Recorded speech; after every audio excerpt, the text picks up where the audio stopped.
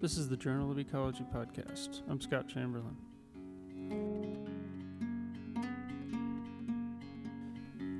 As part of a series of interviews at the British Ecological Society meeting in Birmingham, UK that occurred in December 2012, I interviewed Tom Ezard about his research presented at the meeting dealing with negative maternal effects.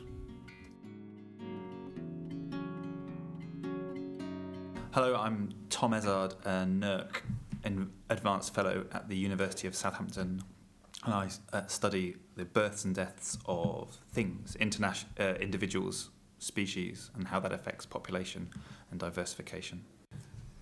So what was your talk on at the conference?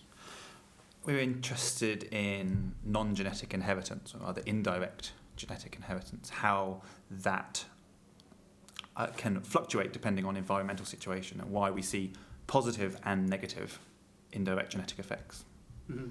So what was the motivation for the research? We were interested by the massive variety of maternal effect coefficients that we see. So what if mothers know best, and mothers can help facilitate adaptation to particular environments, we would expect to see a positive maternal effect, so one that goes in the same direction as evolution.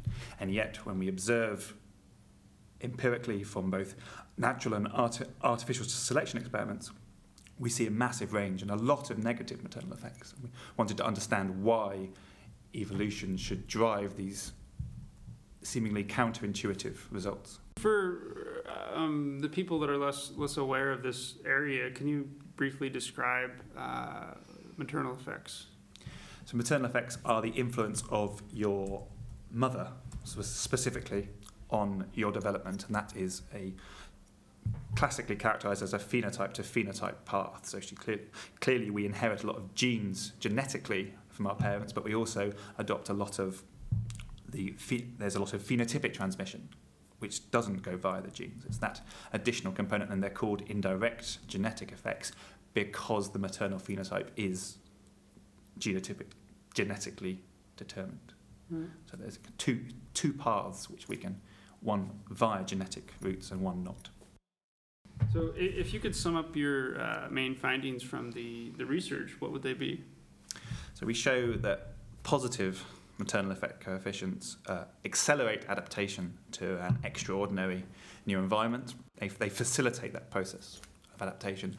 But once you get to that new environment, once you get to that new equilibrium, negative maternal effects stabilise the phenotype. They actually minimise phenotypic variance within each generation, and that keeps more of the population closer to the optimum, and so increases fitness. And the kind of larger scale message of that is the importance of estimating the effects on the mean and the variance in quantitative genetic approaches. Is this a relatively new finding?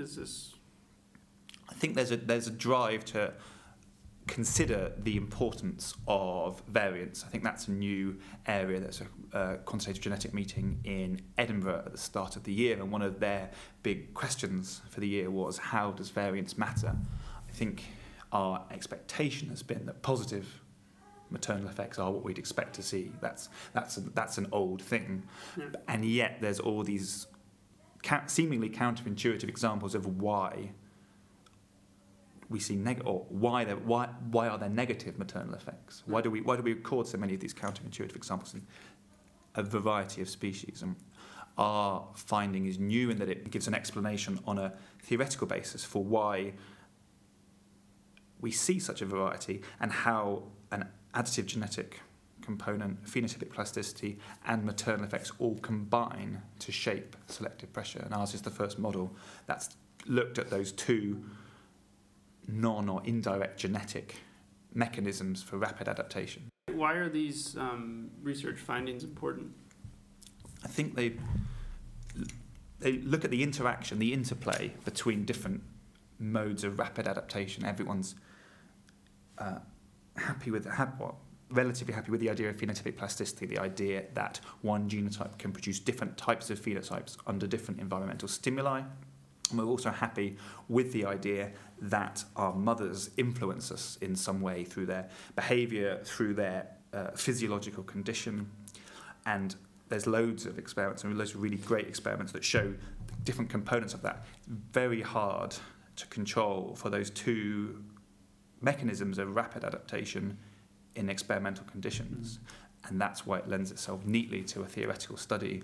And if it wasn't for the interdisciplinary research team that I was involved in, including mathematicians from Exeter and Surrey, with biologists from the University of Cambridge and anthropologists from the Institute of Child Health at UCL, I don't think all of this would have been put together. We have been speaking with Tom Izzard of the University of Southampton for the Journal of Ecology podcast. I'm Scott Chamberlain.